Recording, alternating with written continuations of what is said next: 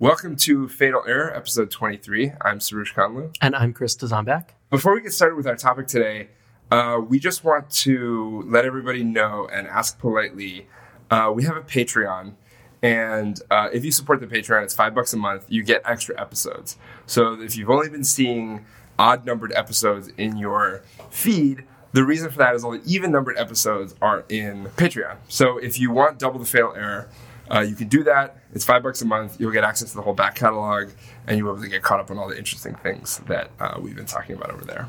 Yeah, we'll put a link in the show notes. This is just a way for us to start recouping a lot of the costs that we've been paying in terms of editing and equipment to put this podcast together. And in a little bit of a change from season one, we've been recording one episode every week and only posting episodes on the main public feed that you may be subscribed to every other week. So you're missing out on half the episodes we've recorded now. We would like to keep the podcast itself ad-free, and this is a way to help us do that. Yeah. So, and also to our Patreon supporters and those who decide to back us, we really appreciate it. You are the ones who make this podcast possible, and it just means a lot to us that you would fork over your hard-earned money. Yeah, thank you. We really do appreciate it. Yeah. So on to today's topic, which is one that's been sitting in our episode ideas list for quite a while, and that is Objective-C versus Swift. It's been sitting in our episode ideas file for so long that I think Chris forgot what exactly it was we were going to talk about. I think that there was some sort of argument or disagreement, and so we decided to put this on the list, and then I've completely forgotten what it was. I don't remember the exact thing that we were disagreeing about. I do. There's a thing that I see in the community, which I think is where our discussion started, which is that Objective-C is over. Objective-C is the old way. Swift is better than Objective-C in every way. And, I think with any broad, sweeping categorical statements like that in programming, there's going to be cases where it's wrong. And so some of the stuff that I'd like to talk about with this is like, where does Objective-C shine versus where does Swift shine? How do we write Swift code to be Swifty, and how do we write Objective-C code to be Objective-C-esque?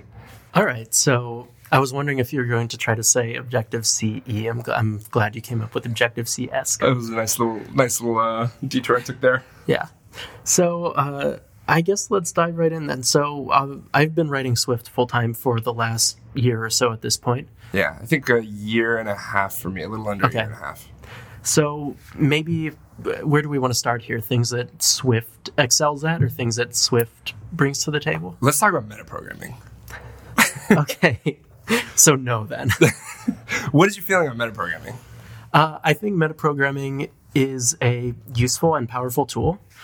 I think that it can be done safely. I think that Objective-C's model for metaprogramming comes with some sharp edges that we need to be aware of. Yeah, I think that's pretty much true. Right when Swift started to become popular is right around when I started learning about those sharp edges of Objective-C, and starting to use them kind of to my advantage, and taking situations where I would like take some API response, which would be like a string, sort of like an enum, and I would like map that into a class, and I would initialize that class. And so I'd have like a really rich, like polymorphic object with like a protocol that would say like, this is like, it was like a richer enum. Like an Objective-C, we only had C-based enums. Yeah. It was kind of like a rich way to do enums, and then it was like a metaprogramming way to get from just the string that the API would respond with to like an actual class that I could like instantiate. And it was a nice little trick, and it saves a little bit of code here and there, and I really was starting to get used to it and starting to like it. And then along came Swift. And Swift totally like upended a lot of that stuff. That's definitely true. We do lose some convenient or neat tricks like that we can play that we could play in Objective-C when we move to Swift. I'm curious, did you ever write any metaprogramming stuff in Objective-C?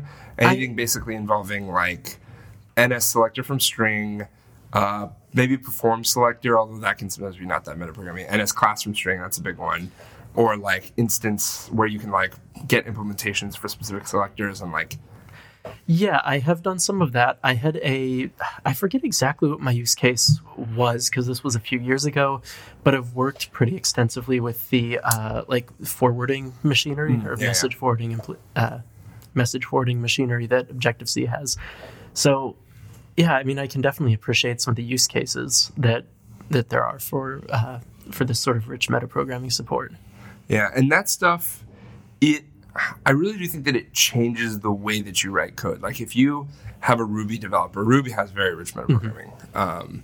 And if you ask a Ruby developer to solve a problem and you ask a Swift developer to solve a problem, you're going to end up with depending on the actual problem itself, but like something like an enum that comes down from the API as a string, like the Ruby developer might try to do some kind of like class-based instantiation based on its name, and the Swift developer will probably make like a string raw representable enum and map it that way.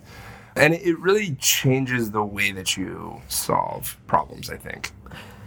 I think that's definitely true. Although I will there weren't a lot of cases, I feel like, in most Objective-C code bases where you actually solve problems this way, where you usually would reach for these tools. Yeah, I would say the biggest one was any JSON mapping, which, JSON mapping solved the problem. But yeah, there was like Mantle and like JZ Object Mapper, and I even wrote my own. I think tons of people wrote their own. Yeah. Where basically it would loop through the keys of your JSON dictionary, figure out which keys that corresponded to on your destination object, and then like use key value coding to say like assign this value for this key with this name, and it would like set that property for you. Yeah. So what are the disadvantages of having this kind of power of writing code like that in Objective-C? The big one is you don't know if you did something wrong until runtime. Even if you are pretty good at programming and you don't ship any bugs, you still will never catch a bug before it hits the runtime. Yeah. Because you're kind of programming at the level of the runtime rather than programming at the level of code. I got into a big disagreement on Twitter about what exactly metaprogramming is, which is it's a tough thing to answer. Yeah. So I don't want to get too deep into that discussion, but basically, like you're programming the runtime directly rather than programming in the language which generates that runtime. And so you're not going to be able to figure out anything until that code actually runs and you see like what happens. So your loop is a little bit looser in terms of like you just don't know if you did something wrong until the program actually gets a chance to run. There are sharp edges of like if you try to assign a property to a value that is not the right type, the runtime won't complain. It'll happily assign that value, and then when you go to use it, you'll realize, oh no, I have done the wrong thing here. And that crash, you will probably notice, is often far away in the code base from where this bug actually exists. Exactly, yeah. One of the things I really do appreciate about Swift is it has a very crash early mentality, which is like, if something's not going to work, it's not going to work at like some start point rather than some crazy end point. Right, or it won't compile. Right, which is even before a start point, which is even nicer. Yeah.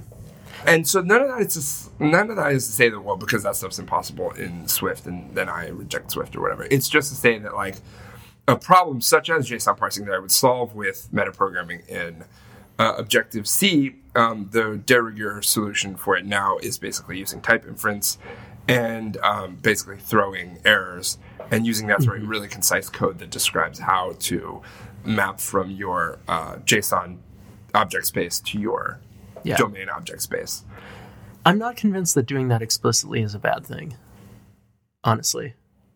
In what can you expand on that a little bit? What do you mean by explicitly? Like having to write, like writing out that like this property gets populated from this field in JSON. Right. So the Objective-C way, you would have like a dictionary, it would be like a class property that would like map between your JSON key paths and your like objects property path, right? Yeah, I guess. Yeah. So you have that code, like you have to have that code somewhere. Let me ask you this. Java has the ability to have, they call them annotations. So each property you can say like, if you're working with JSON, this thing is going to have a key. Like let's say it's a latitude property, the key might be lat, L-A-T. And so you use that basically to like, not necessarily generate code, but work with properties, and you can enumerate them and then like get all their annotations and find specific annotations to do specific things. Do you consider that as explicit as the Swift way, or as metaprogramming as the Objective-C way, or somewhere in the middle? That seems more like the Objective-C metaprogramming approach to me, because I mean, at a high, if you squint, it all kind of looks more or less the same. Yeah, it's very blurry, I think. Well, in the Swift model, these things can get these things can be type checked ahead of time, right? Right. Everything except for like the actual JSON part of it. So right. If you are missing a key, or if you have a key and you expect it to be a string, but it's actually an integer, like that stuff will mess up. Yeah, I don't know. I guess that's weird, right? Yeah. Yeah. Yeah. Maybe these aren't Like if you're already writing a dictionary to map JSON keys to your properties, Right. this is just like an implementation. It's a different implementation, right? Right. And whether you choose to write that implementation in terms of basically a dictionary that maps those things or code that maps those things is kind of up to you. The benefit of the metaprogramming way is also you get code to go backwards for free back to a dictionary, which is not that useful, but That depends on your use case. In a lot of cases, like you never transform one of your domain objects back into JSON and send it up to a server. Right. You're probably calling some API endpoint that does specific things with other properties that you pass up. yeah. One thing that doing it the sort of Swift way gets you is that if you're initializing like an object or a struct with things that you expect to get from JSON, like it's not possible, or you will catch earlier the case where something that you expected to be in JSON isn't there, right? Not necessarily. No? Right? So you could write the Objective-C code such that if I don't know if you have access to the types at this level, but you could basically say if this key is missing, just crash, right? You could say stuff like that. So and that's dependent sort of on the implementation of how your object mapper works. I guess so. And now you're annotating now you're writing this metadata that says map this JSON field to this property, and this has to be like this is not optional. Yeah. And at this point, this is looking more and more like you're more and more similar to what you'd write in Swift. Yeah, that's a great point. Is in Objective-C, we never really had a way to say. I at least the object mapper I wrote. I don't know what other people wrote, but you didn't have a way to say like, and this key, if it's not there, do this thing, or if it is there, do this other thing. Right. It's been so long since I looked at any object mappers in Objective-C. I feel like there may be some way to, in some of them, you may be able to add like a hook that runs after it reads or doesn't read some key. Right. But so, what were we going to disagree on in this episode? I'm not sure. This episode's turning out great.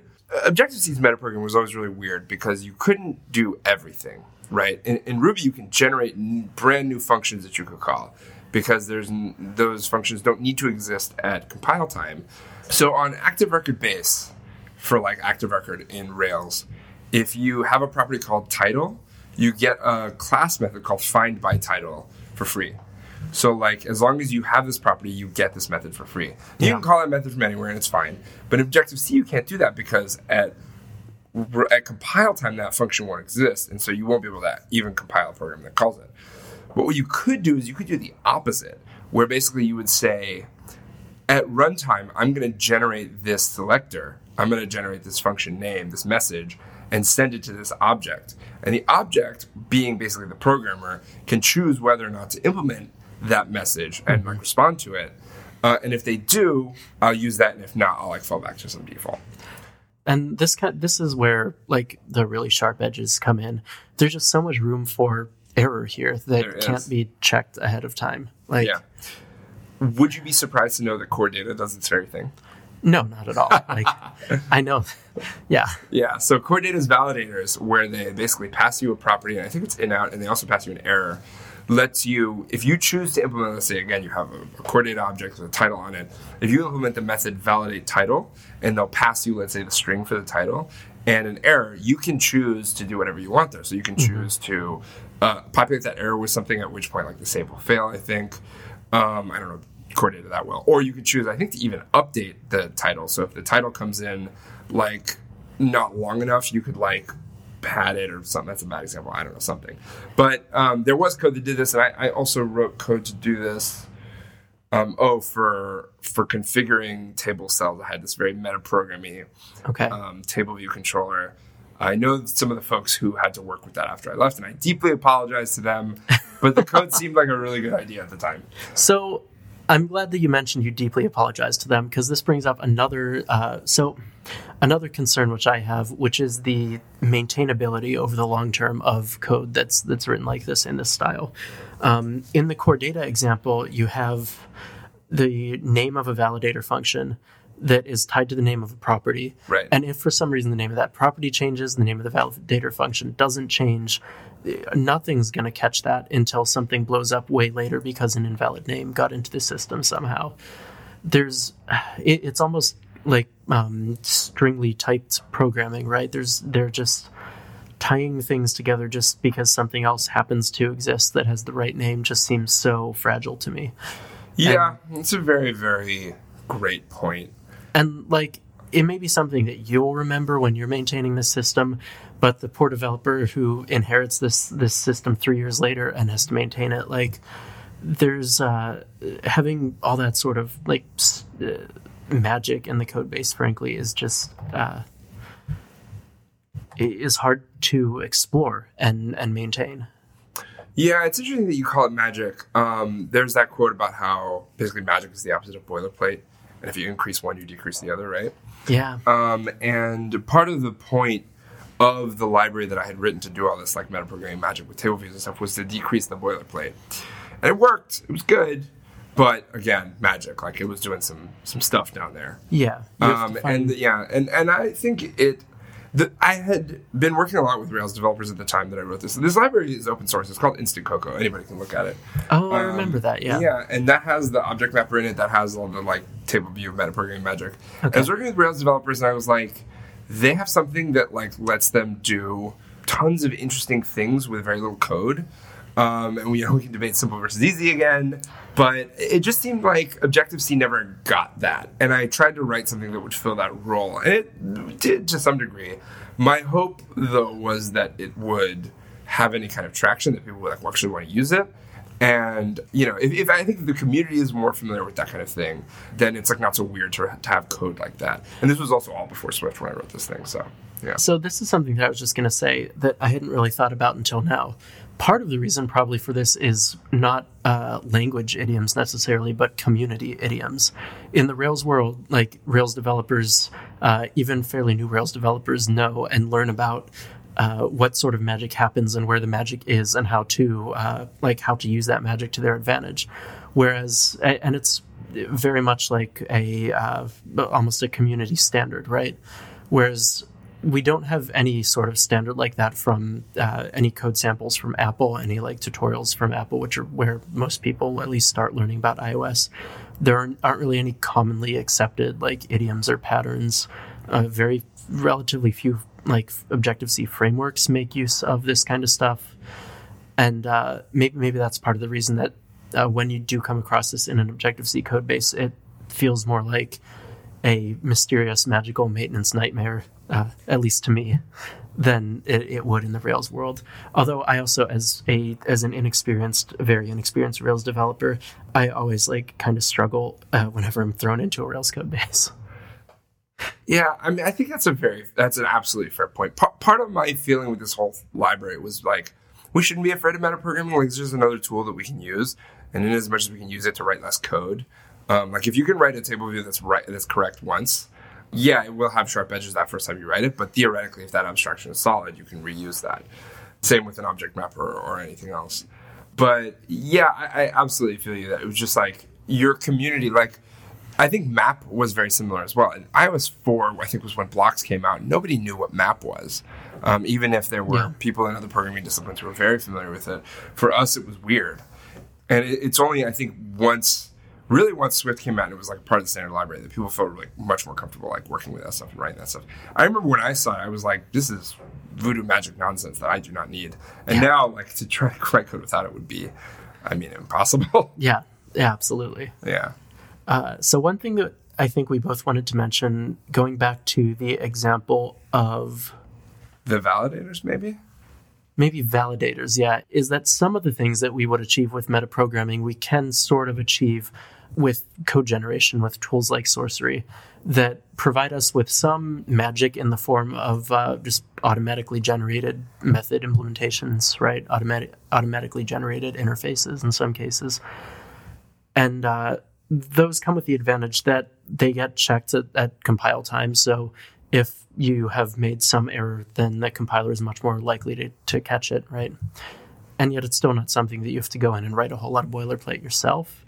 That's one sort of compromise that you can make along the spectrum of boilerplate versus magic. Yeah, absolutely. I think Sorcery goes a long way in papering over that particular distance between Objective-C and Swift. Yeah. I am a big fan. I don't ever want to go back to the world without Sorcery. It's really nice. Yeah. We're using it fairly extensively at this point in our app, at least for hashable and equatable implementations, and for a couple other things as well. Yeah, and I really also like that it draws a distinction between right now I'm writing template code, and right now I'm writing real code. Mm-hmm. And whereas in Objective-C it was always, and in Ruby it's very blurry. I mean, it's all just Ruby. Like, you're just writing methods and they're just doing stuff. In Objective-C, it's like some of it's C, but then some of it's also like Objective-C, like I think responsive selector and perform selector are just Objective-C messages, but to create a selector, that's like a C function that's just like is free floating. Yeah. And I really like that it really draws a sharp distinction between here you're writing template code and here you're writing Swift code. Yeah. And I think that part is really nice as well. Absolutely. Yeah. So a while ago in the Swift community, there was a whole lot of grumbling about how Swift took away Objective-C's dynamicism. I think that's right.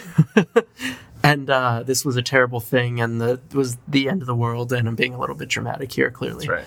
But I haven't heard so much of that lately, and I'm not sure if maybe I tuned out of some part of the community accidentally, or if we're really hearing less of that as people get more used to writing things in idiomatic Swift. Do you have any thoughts on which one of those things happened? Yeah, I mean, I think it was a little bit of a fever pitch just because a lot of people were talking about it. And I think the Swift, the core team or whatever, did a good job of saying, look, these features are here. You can bridge them from Objective-C. If you use the Objective-C runtime, it's not any less Swifty. It's still Swift. Mm. And sort of we want to add these features back. They're just not priorities right now. Yeah. And, I don't think they're all going to come back. I don't think we're going to get a fully message passing dynamic dispatch language, which to me is a shame. I mean, I think dynamic dispatch is really good, but a lot of this stuff I think we are going to get back. I think we're going to get really good reflection. I think there's we have okay reflection right now. I think we're going to get better reflection. You talked about macros a couple of times, which I think function similarly to how we think of source tree templates. Yeah, I think that when they say macros, they don't mean C macros. Yeah. One of the things that you said was you think dynamic dispatch is really good. And I kind of want to dig into, because this is one of the things that came up again and again, was the distinction between static and dynamic dispatch. And this is something that I think the Swift team argued, and this is something that I don't fully understand. Why is dynamic dispatch in and of itself a feature that you're looking for? Is that really what's important, or is being able to achieve certain higher level patterns really what you're looking for here? For me, I mean, I don't need to implement a responder chain. UIKit will have to do that, and they'll figure out how to make it work. I don't need to implement button tapping and stuff. UIKit will figure that stuff out for me and provide a good pattern. The thing that bothers me about the dynamic dispatch thing is that, as far as I'm concerned, dynamic dispatch is the right answer because it lets you think of the thing that you're sending a message to as an entity, not as a thing that has many faces, and depending on what face is pointing at you, that's the response you're going to get. Does that make sense? Let's say you have a class that conforms to a protocol, and then that class is subclassed. With dynamic dispatch, no matter if you have a reference to that object as a protocol or as the superclass or as a subclass, you're always going to get the same response. You just have the thing. You don't know what the thing is, but you have the thing. And as far as I'm concerned, making it static or vtable dispatch is fine, but that's basically an optimization on that. So if you know the class is final and you know that no protocol is going to override anything, then great. Go ahead and optimize away that dynamic dispatch call. Yeah. Inline it, do whatever you want. But don't make it so that if I have a reference to the object as a protocol, I'm going to get some totally different response to if I have the object as its concrete class. That is the thing that Swift does right now, and it's super confusing. It causes bugs all the time, and I find it really frustrating. And that's that to me is a bug rather than just an unimplemented feature or whatever. What do you mean? I might be missing something here. What do you mean you get a different response if you have a... Okay, so imagine this. There's a good blog post about this. I'll have to find it. Is this the thing where depending if you have a protocol that has a default implementation? Yes. Then so if you have for the listener, if you have a protocol where there's a function on the protocol called foo, and that and the function is just in the default implementation and not in the protocol body itself, then if you override that function on the conforming type, like a class, if you call foo, the behavior of it depends on if you have a reference to the object as the protocol, because that's statically dispatched. So at compile time, it only knows that it's the protocol thing, so it can only send it as the protocol. Or you might have it as the object itself. You know that you have that like concrete type, and so it will statically dispatch to that thing. And so because of that, and then if you subclass, it gets even more complicated. Please don't subclass. I kind of feel like you're maybe not confusing. You're complecting the implementation detail versus the behavior of the language, right? Given this exact same scenario, what would you expect to behave differently if Swift were entirely dynamically dispatched? Yeah, the reason there's still two competing implementations for this method, right? Right. One on the protocol and one on the class. Right. The thing is that if you do declare the function signature within the protocol itself, not just in the extension, it is completely unambiguous which one it calls. It's not undefined behavior. It's very defined. It always calls the one you declared basically, quote unquote, after, which would be the one in the concrete type, which is the one you want because the concrete type is specializing the abstract type. Right. Okay. I think that's the correct behavior in every case. The problem is that if you remove that function signature from the protocol, then a totally different thing happens. And yeah, that is kind of mixing up behavior for implementation, but I don't know what to call that behavior other than by the name of its implementation, which is dynamic dispatch. Call it message passing if you like. I want to know that I have a thing, and then no matter how I send a message to that thing, I'm going to get the same response. If the Swift team wanted to solve this somehow and implemented and changed some dispatches under the hood to be dynamically dispatched, fine, but I don't know. It kind of feels just weird to say that you really want dynamic dispatch when what you really want is this specific behavior of the language to be more consistent. Behavior that kind of makes sense. Yeah, that's fair. I think thinking about it in terms of you're always passing a message, and if that message happens to be, if the code for that message happens to be inline, great, but that's an optimization. That is not the concern of the developer. But with optimizations, it has to behave correctly 100% of the time. It can't behave correctly 99.9% of the time. 1 in 1,000, do something totally weird. And thinking about it as message passing with optimizations, to me, makes more sense than sometimes we're dynamic, sometimes we're static, sometimes we're vtable. My point is just that you can, it's possible to want consistent and sort of easy to understand behavior without even knowing the reason that under the hood that this behavior is different. Right. I don't disagree with that at all. And if Swift were just structs, it wouldn't matter. There were no protocols, there were no subclasses. It was just final classes and structs. It wouldn't matter what kind of dispatch you have because you always know what kind of object you have. But because we have those things, we need behavior that we can reason about.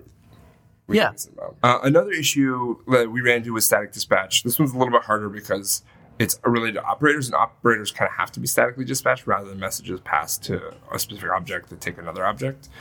And what basically was going on was we were trying to compare two sequences to see if they're the same. And that function, it's called elements equal, uses the not equal operator to determine if anything is not equal, and it also makes sure if one runs out before the other, fine. So what was going on is we had two sequences of NS objects, and with NS object, the equal operator is designed to forward to the is equal function. Right. On it, the receiver is the left hand side, and then the first parameter is the right hand side. The issue is that we didn't know that. So what you're supposed to do with an NS object is you're supposed to override is equal the function on the thing itself. But we overrode the equal because we're trying to be Swifty. We're trying to be cool. And we needed NS object for NS coding, right? So we're trying to be Swifty. We're trying to be cool. We override equal.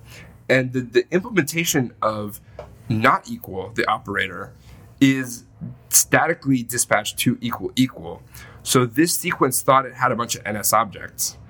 And those NS objects, their static equal operator pointed to the equal or the is equal implementation for the object itself, which was based on pointer equality. So while if the function that we were calling this elements equal had used the equal operator, everything would have been fine, but it used the not equal operator, which forwarded to the equal operator, and then, it negated it. And then that forwarded to the is equal thing, which we hadn't implemented. So the thing that you implemented, the equal operator for your custom NS object subclass, Right. was never even getting called. Exactly. Exactly. And so it would give us these weird errors where, like, we were trying to, like, diff two arrays or something, and it was just, like, garbage was coming out. We couldn't figure out what it was. And we dug into it, and it turns out that basically if you have a reference to the objects as NS objects, equal would do one thing, and if you had a reference to the objects as the actual type that they were, equal would do a totally different thing. And it was confusing. That is really weird. Like, how am I supposed to know that? Like, it's not in the Swift book. It's not in any blog posts. Like, yeah, I don't know where it's documented what you're supposed to do in Swift to implement equality for NS objects. Right. And so I wrote a bug. I put it on bugs.swift, and Jordan Rose responded like, "Hey, this is intended behavior. Like, this is how it works." And he's right. It is how it works, but it doesn't stop it from being any less confusing. Yeah. And it doesn't help me because I don't know how it's like. I don't know how I was supposed to know that it works that way. Yeah, that's such a, like, just pit of complexity, especially for someone who are, like, newer to the language. That would just be mind-bending. I was working with someone who's newer to the language, and they were having a tough time figuring out what was going on, and I ended up having to dig in and, like, we, like, teased apart what was going on, but it was a mess. So when I say that, like, dynamic dispatch should be the default, it's not that it's about dynamic dispatch. It's about a dispatch model that makes sense to people that use it. Okay. Without these pitfalls.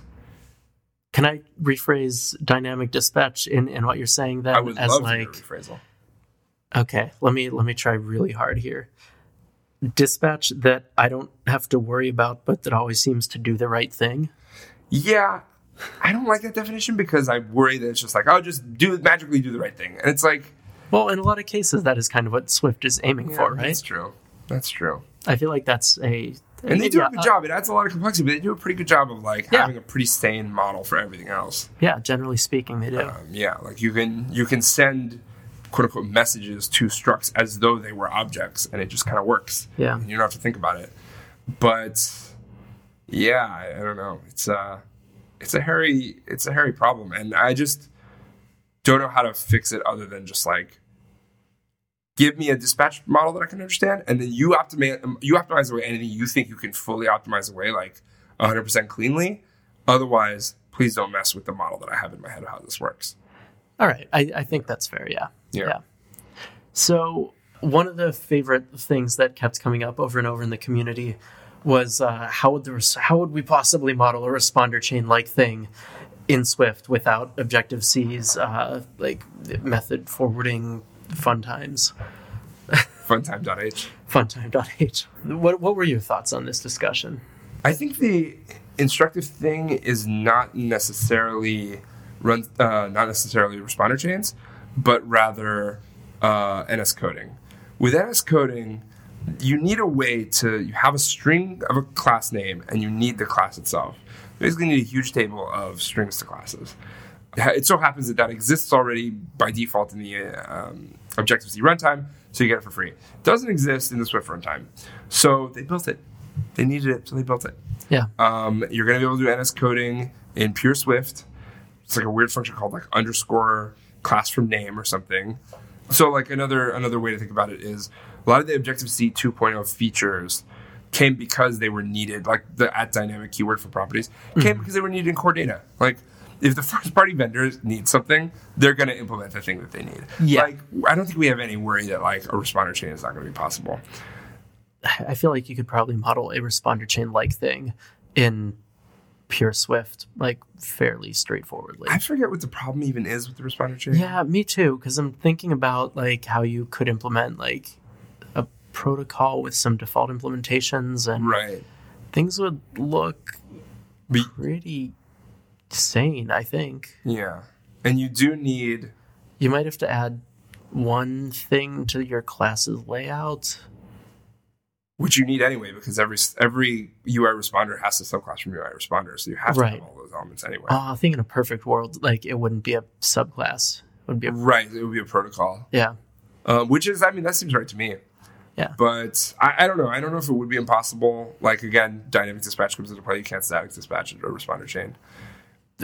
And implementation detail, as long as I can like call methods on things and they happen, that's exactly. fine. Right. I've also never understood how to inject things into the responder chain. Like, I have things I would like to be able to respond to things in the responder chain. It's and a I just don't know how little to do bit. it. Yeah, it's a little. Somebody email me. Tell me how to do that.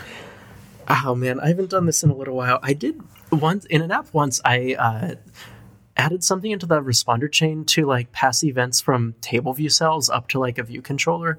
And like that seemed like kind of a sane way to do this. Yeah. It always seemed kind of weird to have like a bunch of blocks floating around, or like have each cell have a reference back to its like back to some delegate. Yeah, it's all built in anyway. Like, why not just use that? Yeah, I really feel like something like the responder chain could be really powerful on iOS if we actually if it had a little bit more flexibility even, Right. and if we actually used it.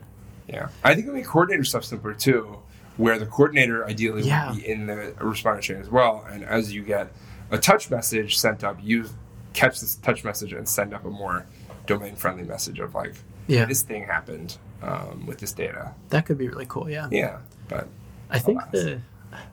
if I remember right, the thing that I did also, like, I had a category method on UI event, and there were some associated objects. Like, that seems. as long as you're doing this That's something right. insane, go all the way. Speaking of funtime.h, associated objects. So, what are our takeaways from today? The point I was trying to make was that Objective-C is good at Objective-C things. Swift is good at Swift things. When you write code in the language, you should write like the language wants you to. But we didn't talk about any of that. We just talked about a lot more interesting things about metaprogramming and whatnot. Well, so Which yeah, I'm fine with. I just want to be really clear that that was a lot of fun, but a lot of fun time.h. Funtime.h. I mean, so takeaways are metaprogramming is useful and good. Yes, there are some things we can't do exactly right now in Swift, but actually a lot of the common things that we might have done with metaprogramming in Objective-C are possible in Swift with like maybe a little bit more boilerplate. right. And with tools like Sorcery. I think a takeaway is that if like Apple has promised to enable more sort of dynamic kind of things in Swift, and like they're probably going to implement them because, as you noted, first party vendor, if the first party vendor's gonna first party vendor. That's exactly right. They're going to first party vend. Vend, yeah, that would be the verb. I don't know. I still feel like a lot of the initial concern about losing dynamicism in Swift is like maybe a little bit overblown. A little bit. This podcast is like a year late for this discussion. I know. But yeah, there are legitimately things that you cannot do in Swift. I think even with Sorcery. That might not be right, but even with Sorcery, there are things you just there legitimately totally can't are. Like, let's go back to method forwarding. But Yeah, like, exactly. they're It's taking away fine. like sharp edges that are like things that are hard to check and hard to maintain. And Yeah. like, honestly, I'm fine with that. Yeah. At the end of the day, it ends up being fine. And if there's something that's a real pain point, like I think one of the old Objective-C diehards brought up was there was a time when like every event had to be passed basically via an enum through one method. And then you had to do a giant switch in this method Yeah. to switch between your enum and the function of the behavior that you wanted it to do, which sounds horrible. Like, that sounds terrible. And, like, being able to send a message via a selector or whatever is just better. But as you can see, like, even since then, I think we got pound selector and pound key path. Like, those are a little bit type safer. They enable the same behavior. I don't think we're going to go back to that dark world of everything being static dispatch. No. But, yeah. All right, that's all I've got. Yeah, that's all I've got. It's going to be fine, I guess, is the answer. Everything's going to be fine. Everything's going to be fine. You heard it here first from Chris and Suresh. Thanks for listening, and we'll talk to you next week. Later.